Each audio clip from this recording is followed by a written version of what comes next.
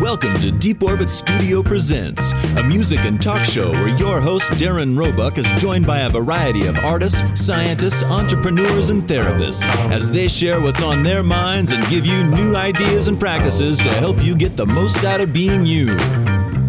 Can you dig it? Be sure to visit deeporbitstudio.com for links, show notes, and more. Now sit back and take in the view while we blast off into Deep Orbit.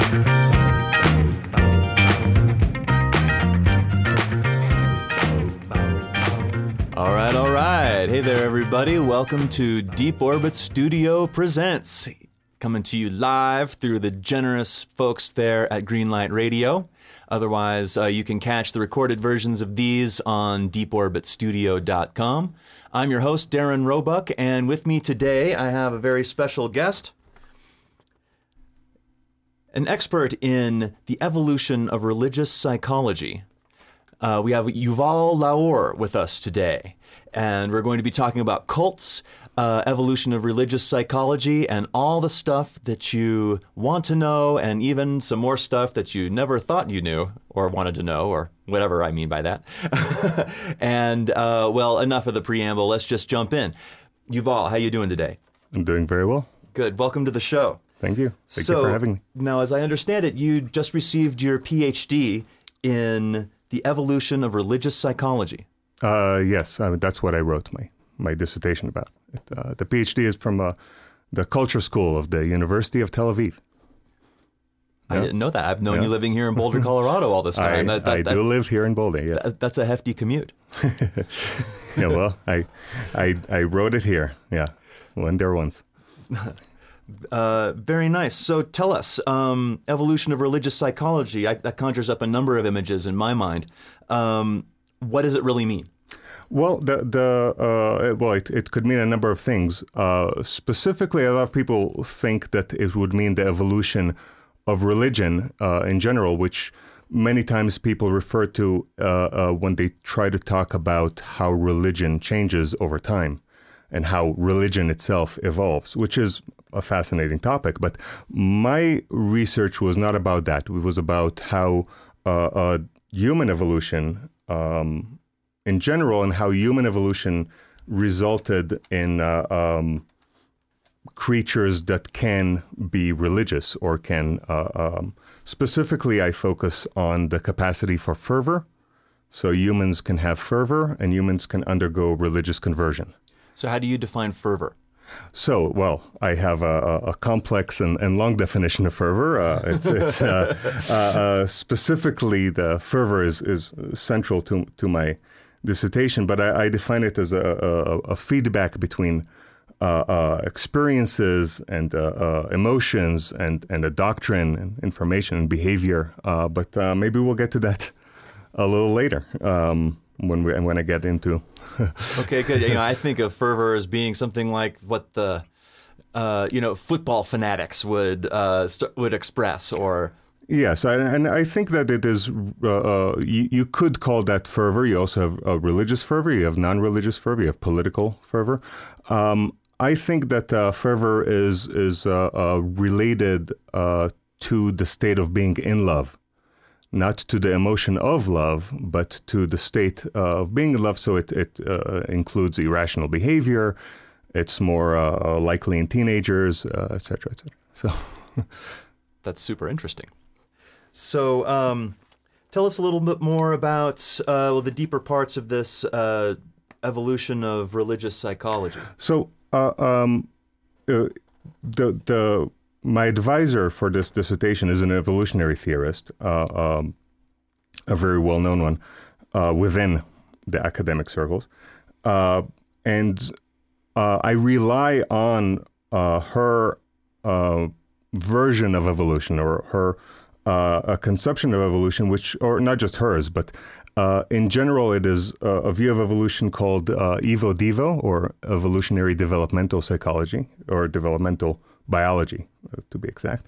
And it is actually very different than what a lot of people think evolution is. People who have read books by people like Richard Dawkins, who are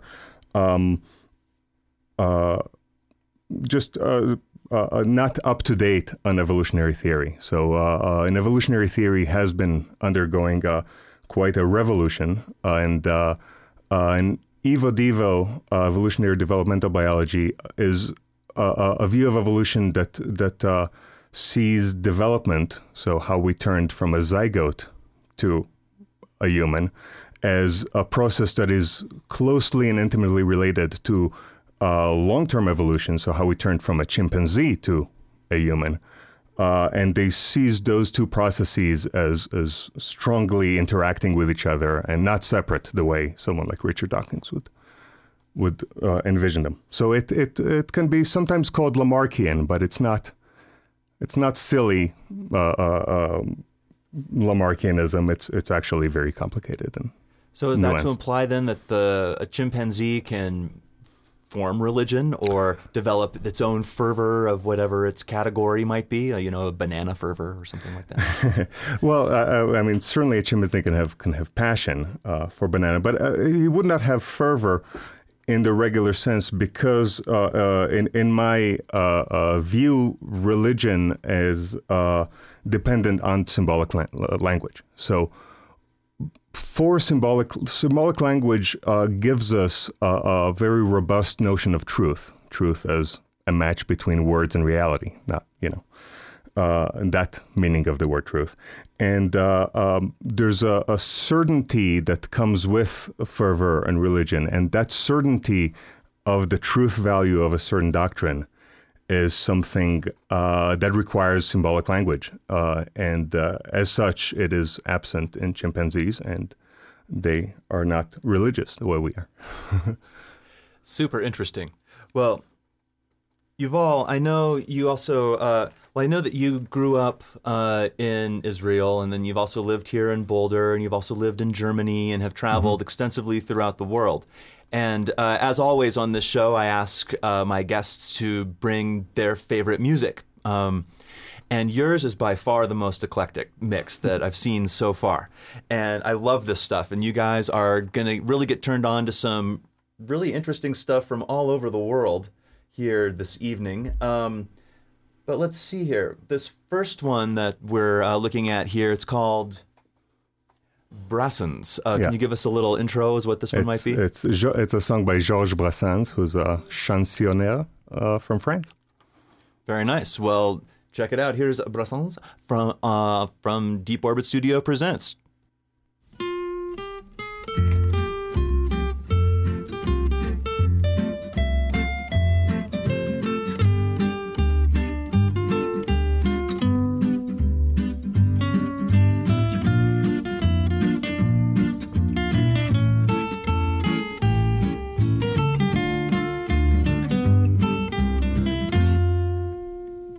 Non, ce n'était pas le radeau de la Méduse, ce bateau, qu'on se le dise au fond des ports, dise au fond des ports.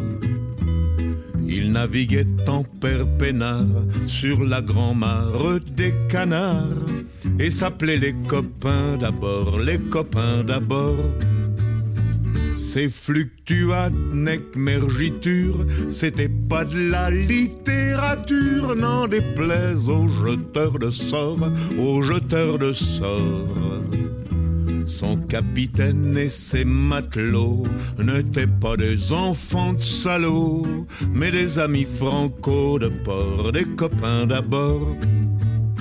C'étaient pas des amis de luxe, des petits castors et pollux, des gens de Sodome et Gomorre, Sodome et Gomorre.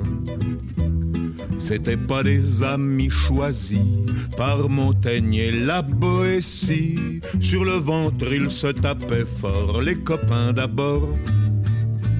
C'était pas des anges non plus, l'évangile il l'avait pas lu, mais il s'aimait toute voile dehors, toute voile dehors. Jean-Pierre, Paul et compagnie, c'était leur seule litanie, leur credo, leur confiteor, aux copains d'abord.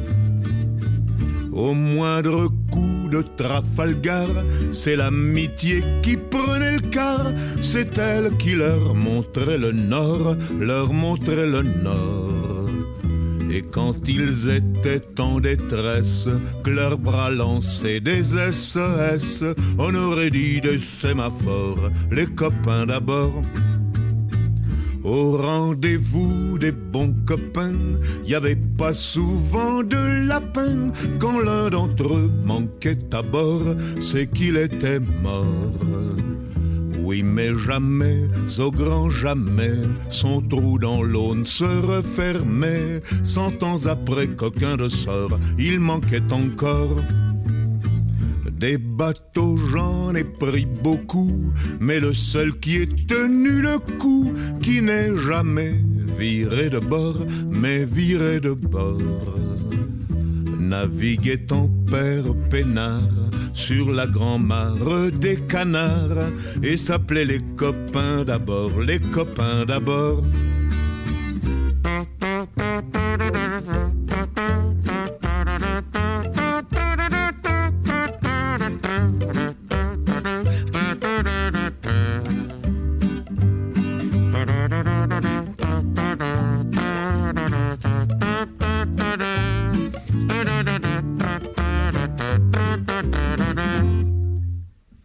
Des bateaux, j'en ai pris beaucoup, mais le seul qui ait tenu le coup, qui n'est jamais viré de bord, mais viré de bord. Naviguait en père peinard sur la grand-mare des canards, et s'appelait les copains d'abord, les copains d'abord.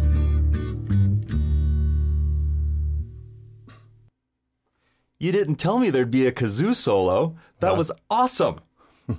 You know, as much as I love that old, like, 1930s style French, like, parlor jazz is what I'd call it. I know that sort of cabaret style. The kazoo solo, that sold me. That was awesome. I love that stuff.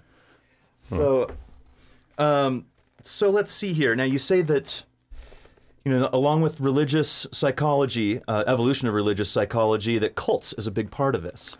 Yes. Well, before I go into cults, I'll just plug my thesis advisor's book, a book she wrote with Professor Marian Lamb called Evolution in Four Dimensions by Eva Jablonka and Marian Lamb. So look that up if you want to. What was the name of that again? Evolution in Four Dimensions. By? Eva Jablonka and Marian Lamb. Where can people find that? Wherever books are sold. Haven't you always wanted to say that on the radio? Wherever books are sold. Yes, but cool. But that's something to definitely check out. So cults, and why cults, and why not just religion as covering that whole gamut? Yes. Well, well, first of all, cults are endlessly fascinating, and in a way, I've been following cults, specifically Scientology and a few others, even before I started my research. So, but in general, evolutionary thinking is very interested in the most extreme cases of what it is, what is being explained. So, if we talk about the evolution of language, we might be extremely interested in certain chimpanzees and gorillas that are extremely that are geniuses at speaking and can speak very, very impressively. And we're interested in them not because this is what these primates do in nature, but because we're interested to see how far can they go.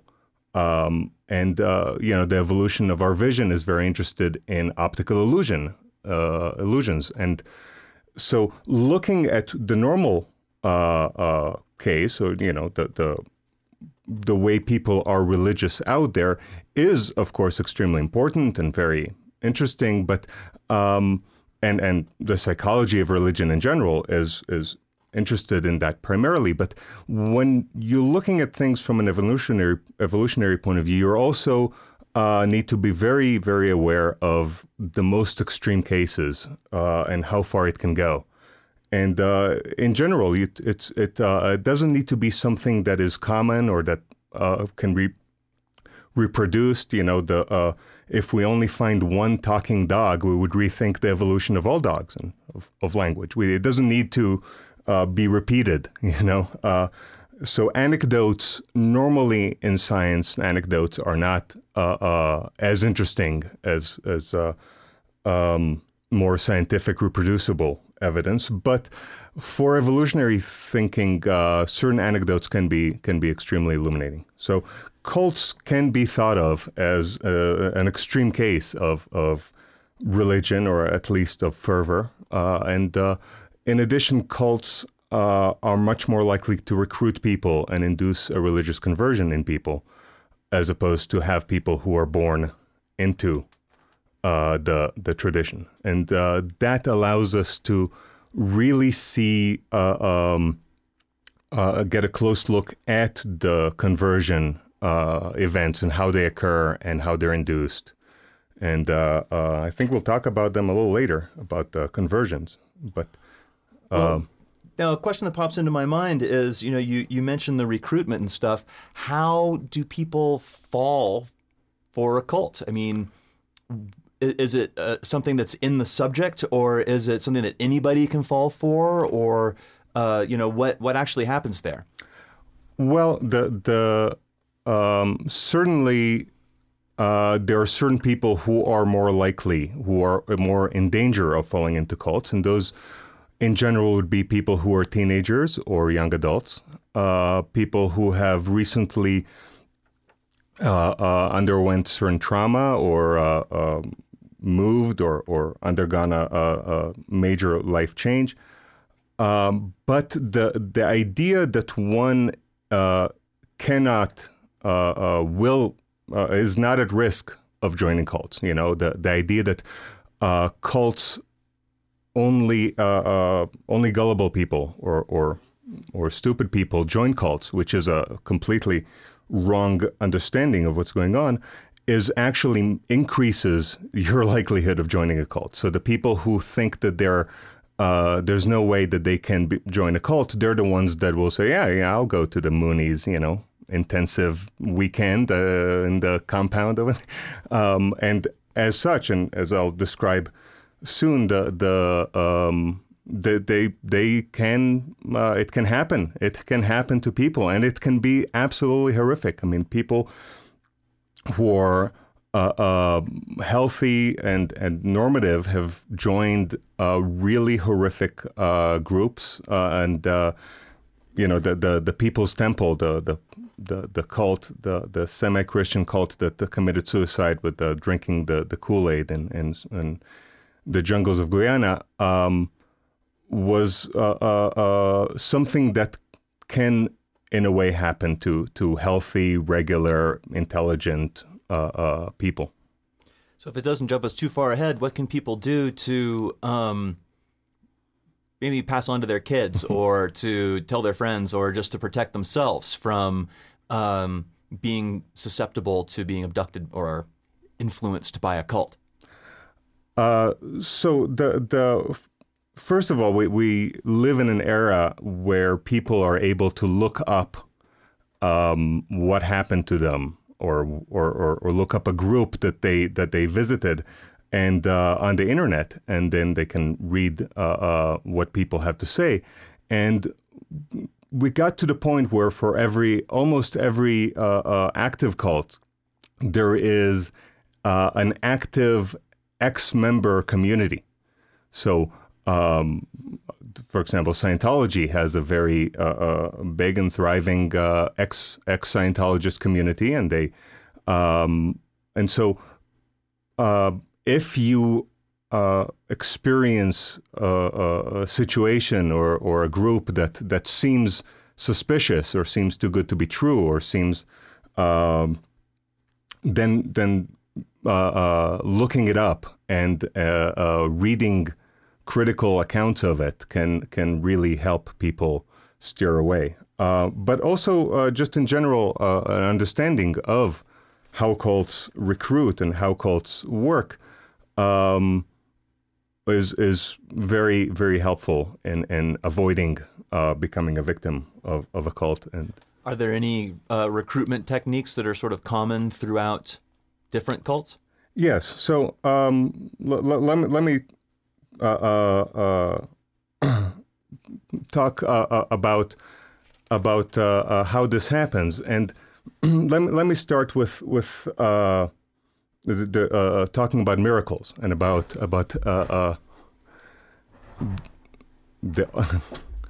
how miracles can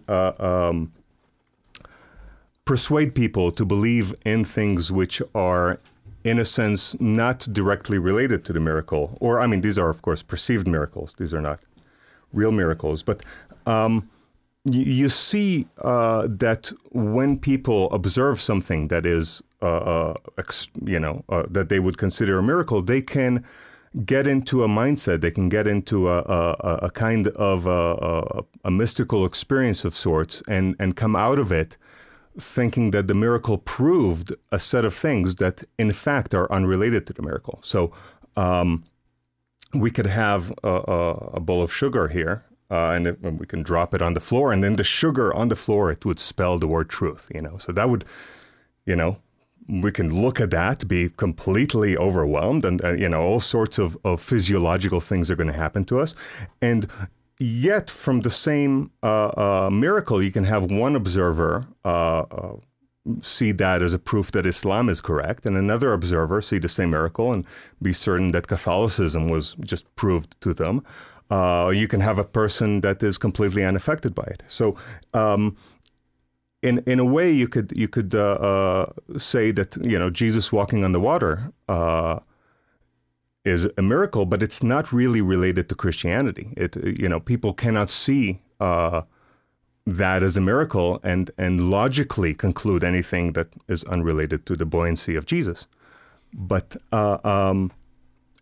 and yet the way we psychologically react to miracles is to use them as a proof of what I call a proto-faith. So you could have a number of atheists that all believe the same set of beliefs, but one of them, if they see the miracle, they become a Hindu, and the other one, if they see a miracle, they will become, a Buddhist. So it's the proto-faith is sort of what you will convert to if you see something that is sufficiently evokes sufficient emotions. And now it's not just miracles that can create these states. It could be trauma. It could be just very, very strong emotional experiences, which of course are more likely in teenagers, more likely to happen at the early hours in the morning. There's certain things that are typical. Is that somehow connected to your dream state? Well, it's. I mean, the early hours of the morning. It's related to brain functioning. It's in a roundabout way. It is related to dream states, but it's more related to emotions and to parts that happen in certain regions of the brain. But I don't want to talk about the neurological aspect of this. I can talk about that on a different... I actually want to get back more into the buoyancy of Jesus. I want to know a measurement on that one.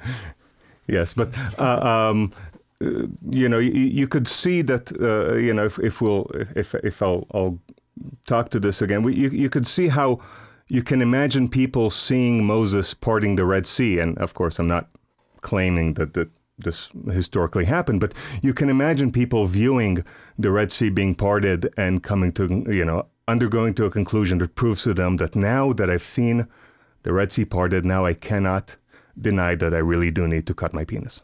You know? I guess circumcision is the only way now. You know, how can you argue with that, right? You know, I'd probably have to see the Red Sea part before I'd get involved with that. Yes. But then again, that could be a powerful image. And so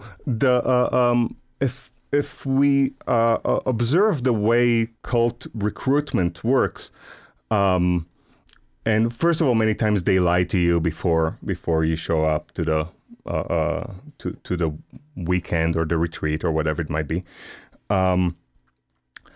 But the first thing that cults do is to establish a proto-faith, and not a faith. So they just set it up in a way that you don't have to believe anything that the cult believes in, but you need to get yourself into a state, if you see a miracle now, then you will not go to your regular proto-faith and become, you know, maybe whatever you were as a kid or whatever your parents were, but you will actually see that as a proof that the cult is correct. And so initially they would work on familiarizing you with the faith so that you know what to convert to.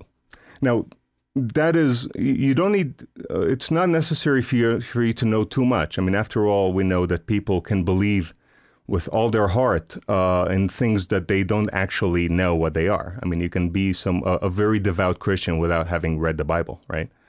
So you can outsource information. You can believe that whatever it is that's in the book, you know, I'll believe that, but believe it very, very strongly. And so you just need to be familiar enough that when you undergo this kind of a psychological event, you would know what it proves, right? Because, as I said many times, the miracle itself is not unrelated to the conclusion that people draw from observing the miracle. And another thing that cults do as part of their manipulation is to so, for example, with the Moonies, you might show up to the weekend retreat somewhere in the countryside. They change your diet. They change, you know, they might give you a different name for the group, which is also important. And sort of dehumanizing you or taking away your sense of self. Yeah, it's setting up a different identity in a way. And I can talk about a little bit about that later. But you might think that you are one, you know, that there's 20 new recruits that are not parts of the group and 20 cult members. That's the composition. That's what you think is going on. But in fact, you might be one of two or maybe the only one that's not a cult member. And all the other people who are with you as outsiders being interested in the group are actually cult members who are acting as if they were not cult members. So they're shills. Yes. And so they can be used in many ways. For example, some groups gather information about the recruit as their friends and then give that information to the cult leader, which then magically knows things about you that they have no way of knowing, and that proves that, you know, whatever. And many times they keep you up at night. So you think that you came to the retreat and you got 3 days and 2 nights. And during the 2 nights, you think, you know, they tell you that they're going to give you 8 hours of sleep. But you go to the room and everybody in the room, which are actually other cult members, keeps you up. And you don't get any sleep, or you get half an hour of sleep. And they all talk to each other and to you about how they're impressed and all of this. And so the manipulation of depriving you of sleep, which makes later undergoing strong religious-like experiences or mystical-like experiences much more likely when you're sleep deprived, when you're just outside of a equilibrium state. This is so cool. So we'll get back more into cults and cult behavior with Yuval Laor here in just a minute, as well as a real measurement on the buoyancy of Jesus. And we're going to jump into I think it's got a little Turkish pop music here. No, this is an Israeli song about Turkish coffee. Israeli song about Turkish coffee. All right, well, you are listening to Deep Orbit Studio Presents.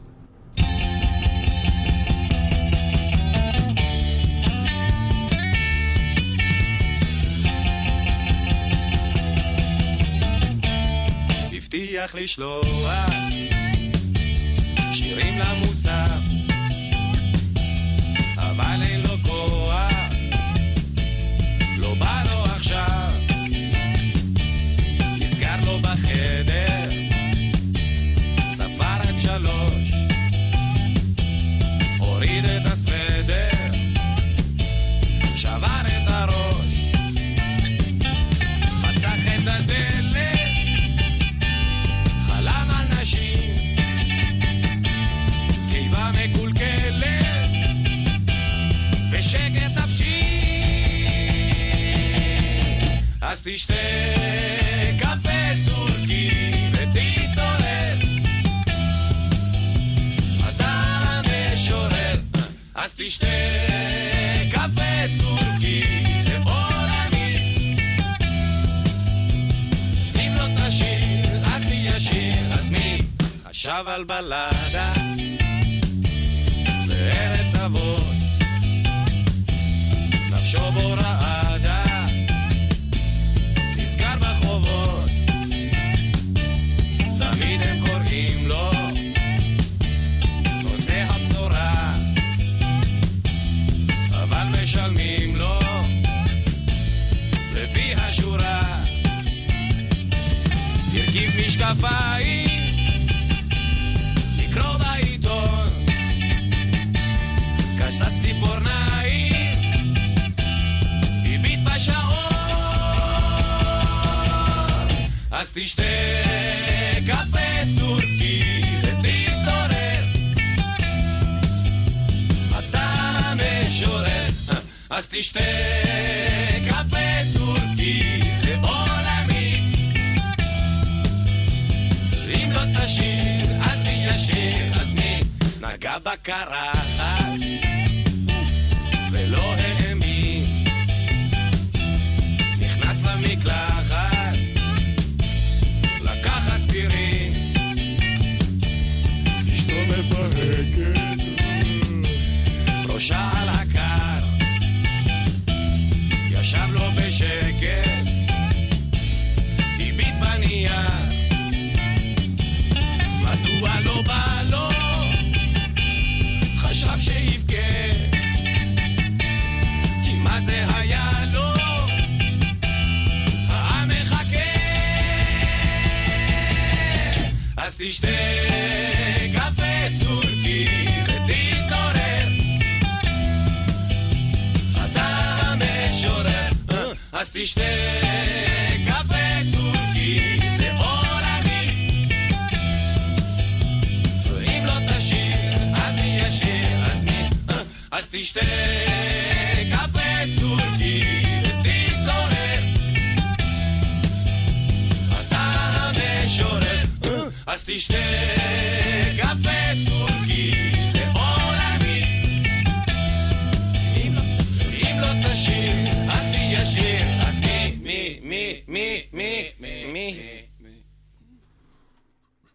That was like Israeli surf music. That's just my totally new favorite thing to listen to. So that was Arik Einstein. Yeah. Arik with an A, for anyone that wants to check it out. And that was from 1970s? Yeah. Israeli. Mid-70s, yes. So their mid-70s was like our mid-60s here? Something like that, yeah. That's how long it takes to get halfway around the world. So, we've established, so within the cults here, you're saying that a miracle is an important aspect of this. Yeah, well, I mean, coaxing someone in. Well, miracle is one of the likely triggers of an extreme emotional experience. But other triggers can be. I mean, and of course, a miracle is something that is interpreted by the viewer as a miracle, right? The miracle, what is sufficiently out of the ordinary is based on what you think is normal. right? So there are certain things that would seem to some to be miraculous and to others might seem normal. Well, how would a cult establish a miracle? Okay, so after a cult establishes a proto-faith, which is actually not difficult to do because it doesn't require you to believe anything. It just requires you to admit that, okay, if I see something that is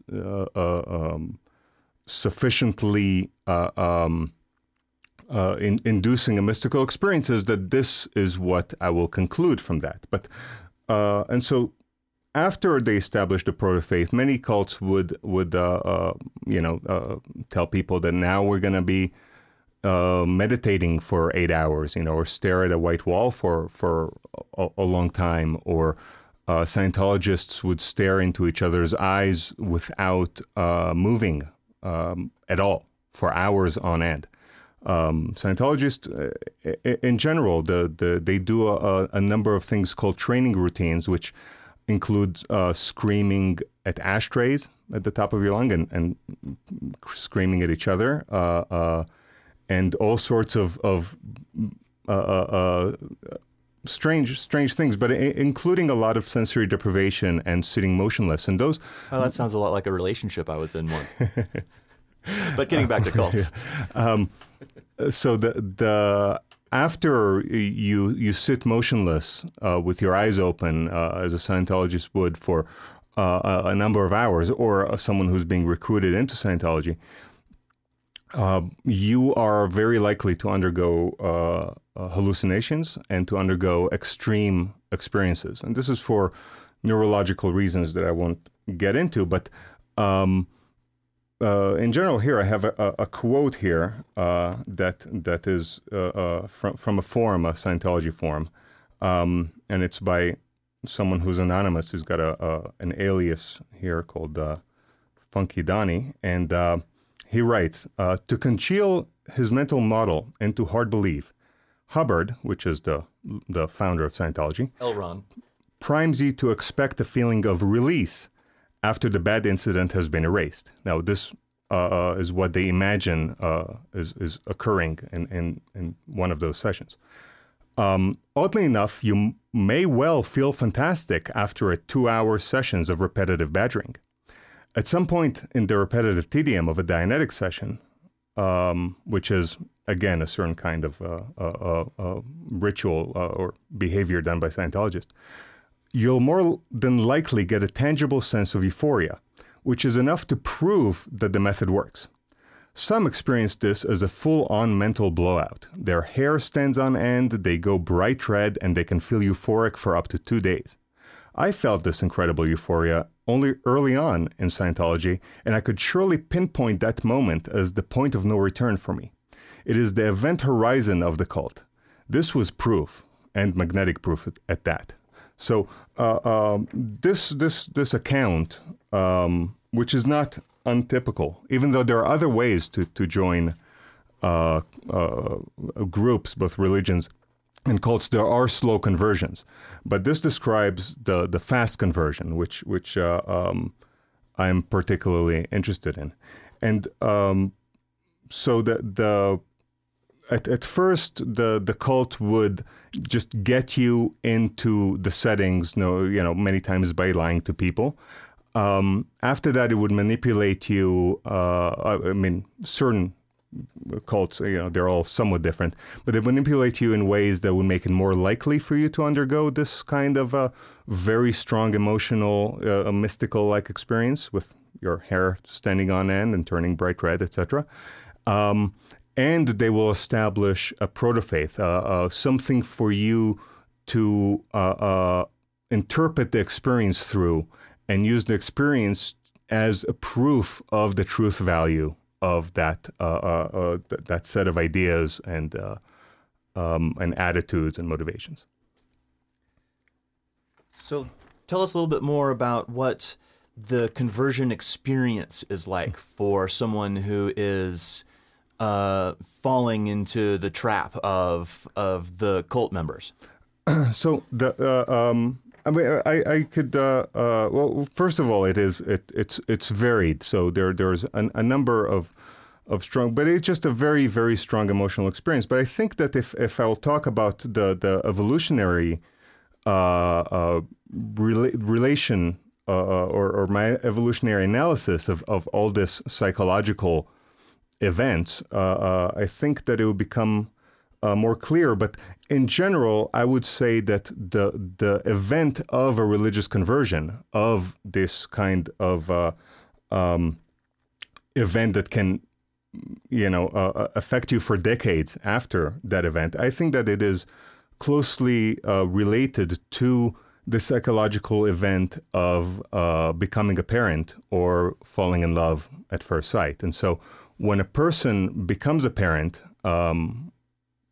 normally also as a young adult or a teenager, the experience can be extremely emotional, can be very, very, salient and memorable. And it allows a person to fundamentally change their life. So just like religious conversion can allow you to change your life, having a baby is a kind of experience that creates a very, very strong commitment. And this is an irrational commitment. It's not based on cost-benefit considerations. It's you're completely all in into the commitment. And that event allows fundamental changes in a person's life, including, to quit addictions and to just and habits and break away other relationships they might have. And that event, which is from an evolutionary point of view, we see in many animals, right? Becoming a parent, becoming attached. I think that event in a complex relationship to religiosity and to religious emotions, etc., is closely related to the conversion experience. And so if any of the listeners has become a parent, they can they felt something that is somehow a cousin of those kind of religious conversion. Super interesting. Well, you know what? Let's see here.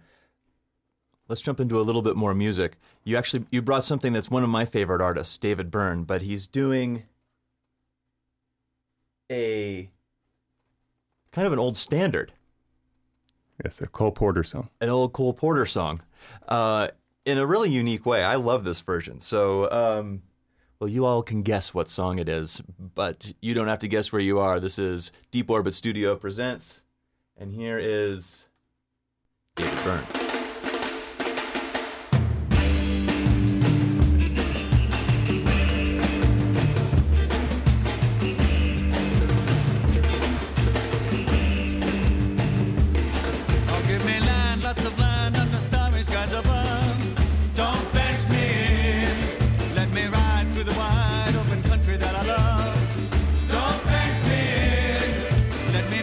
Myself in the evening breeze, listen to the murmur of the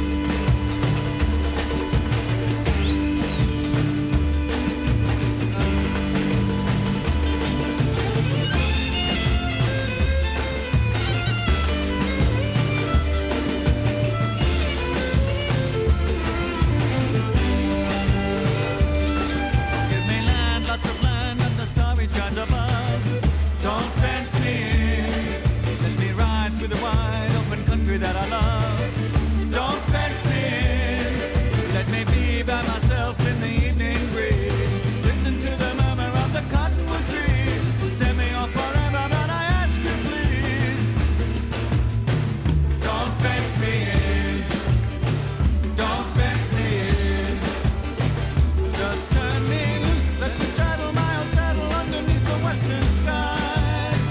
Oh my guides, let me wander over yonder till I see the mountains rise. I want to ride through the ridge where the west commences, gaze at the moon until I lose my senses. I can't look at hovels and I can't stand fences. Don't fence me in. Don't fence me in. Don't fence me in. Don't fence me in. Don't fence me in. Don't fence me in. Don't fence me in. Don't fence me in. Don't fence me in. Don't fence me in. All right, welcome back to Deep Orbit Studio Presents. Sitting here with Yuval Laor and talking about cult behavior and evolution of religious psychology, religious fervor, etc. So we've touched on a number of interesting topics, especially in the last segment. And so I've got a bunch of questions. How did all of this evolve? What separates love from fervor and or religious behavior? You mentioned like the feeling of intense commitment and love that a parent feels, but parenthood, of course, isn't a cult. Although people might argue that the kid may resemble a cult leader in many ways, being extremely selfish and self-serving, and despotic, etc. But give us a little bit more insight as what some of the dividing lines might be. Let me get to some of the heart of my dissertation and my thesis about this relationship between love. Love-related things and religious or fervor-related things, and so I argue that religion is made possible because we have symbolic language giving us a certain meaning of a certain view and relationship to truth, truth in the sense of a match between words and reality kind of truth, or veridicality, as it is called. And that with the infrastructure that is provided by things like love, being in love, falling in love, and family, which are all related, when symbolic language interacted with all this kind of family relationships and emotions, we got religious behavior. So the parallels would be between the emotions around love, right, which is a whole family and set of emotions, can correspond to emotions surrounding awe, A-W-E, that strange emotion. And the parallel of the state of having fervor can be thought of as corresponding in a way, being a cousin of the state of being in love, one of those intense, irrational states of being in love. The event of the religious conversion, the event that establishes this kind of a relationship, can be thought of as parallel to the event of falling in love or becoming a parent. This would be the fast conversion and the fast falling in love. They both have a slow version. And in general, the big social and personal and construct of religion corresponds to the big construct of a family, which, of course, is extremely varied. And so the same way that love is neither necessary nor sufficient for family, and we have families without love, and we have love without family, the same way you can think of religion, the relationship between religion and fervor, where you can have religion without fervor, you can have fervor without religion, but in both cases, it seems that they're necessary for the establishment of either a family or a religion.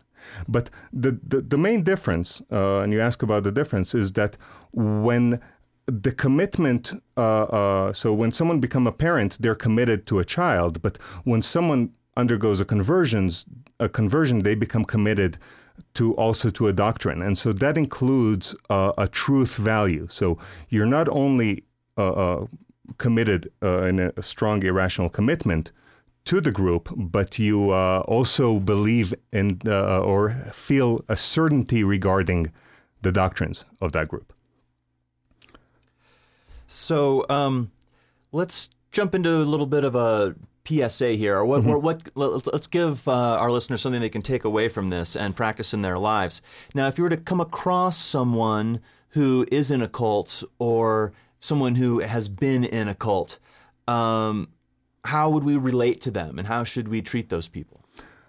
So let me start with how we should think about people who have been in cults, because the problem of interacting with cult members is deeper.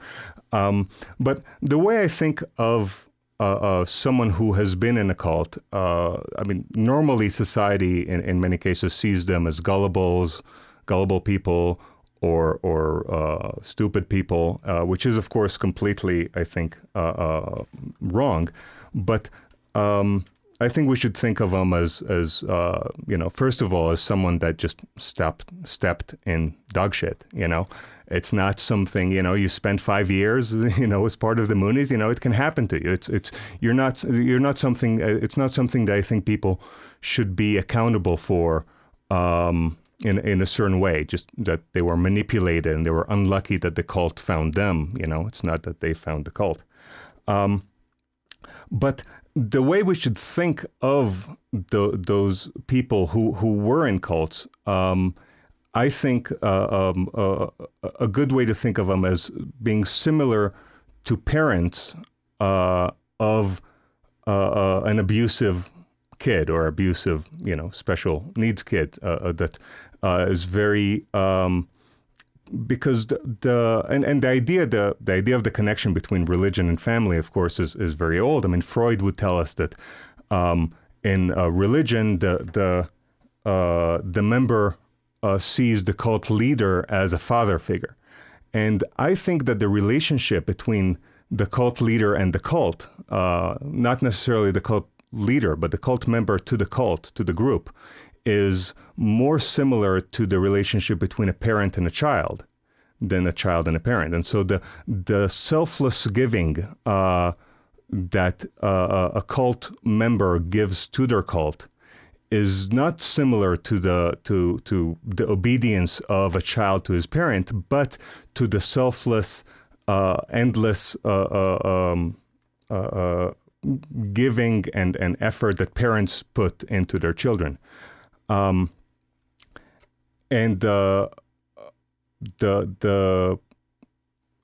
see, if we're told that a parent finds out that their kid is a criminal, or that their kid,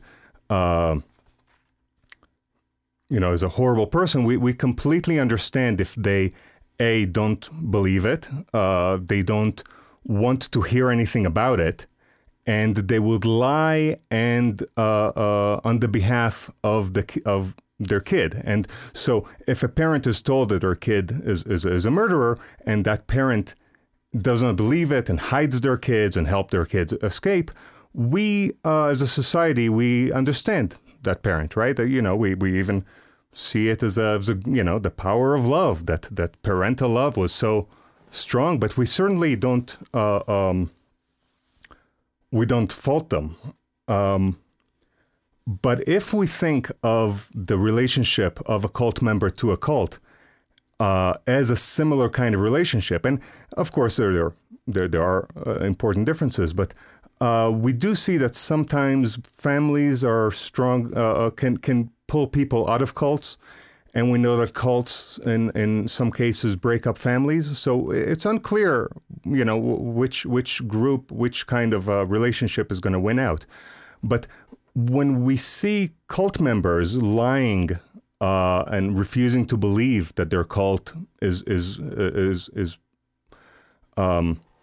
mistreating people or that is criminal, and when we see people lie on behalf of their cult or give all their money to the cult, we don't treat them as a parent would treat a child, which is very understandable. But many people will see them just as gullible idiots that, how can they believe that? But if we understand the conversion of joining a cult, the event to be as powerful an event as the event of becoming a parent, where it can literally change your life drastically for decades after it happened, I think that we can understand the behavior of cult members and see how we should of course not support it. We should not, but we should understand it as completely human and normal. And in a way, the same way that the parent of an abusive kid or a kid that requires endless giving is laudable. We appreciate those people. So. Well, Yuval, this has been absolutely fascinating, and I really appreciate you coming on the show today. Where can people find out more information about this? Well, there's many books that are better and worse about the subject. The subject is very long and extensive. People can read my dissertation, which I'm currently working on transforming into a book titled The Religious Ape, with a provocative title. Yeah. With the subtitle Love, Fervor, and the Evolution of Religion. That's also the title of the dissertation. So I think we'll put a link to that PDF file on the website here. We'll put it up, on deeporbitstudio.com. We'll have that link up when we have the shows. And of course, if you want to hear past shows, I post those on deeporbitstudio.com as well. And that, of course, is the link to all the DJR family of offerings, whether it's graphic design or voiceover or kids' books, etc. You can go there and find everything you've ever imagined. Or at least just the stuff I offer. But either way, you can find out more about what Yuval's been studying for the past number of years on this truly fascinating subject. And Yuval, we'll certainly have you back on again to get a little more in depth into cult behavior and religious fervor and the evolution of religious psychology. Sure. Thanks for having me, and I'll be glad to come back. Well, you're very welcome. And so we're going to sign off here with a song by Jeanette called Por qué te vas? What's this song about? This is a Spanish song from the 70s as well. A Spanish song. All right. Well, thank you very much for listening, everybody, and enjoy this. We'll see you next week.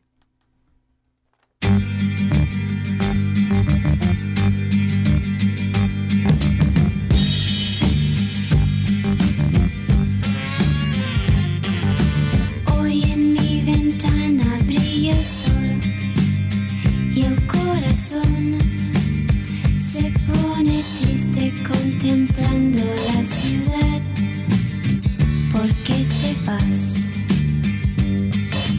Como cada noche desperté pensando en ti, y en mi reloj todas las horas vi pasar. ¿Por qué te vas? Todas las promesas de mi amor se irán contigo. Me olvidarás, me olvidarás. Junto a la estación no lloraré igual que un niño. ¿Por qué te vas? ¿Por qué te vas? ¿Por qué te vas? ¿Por qué te vas?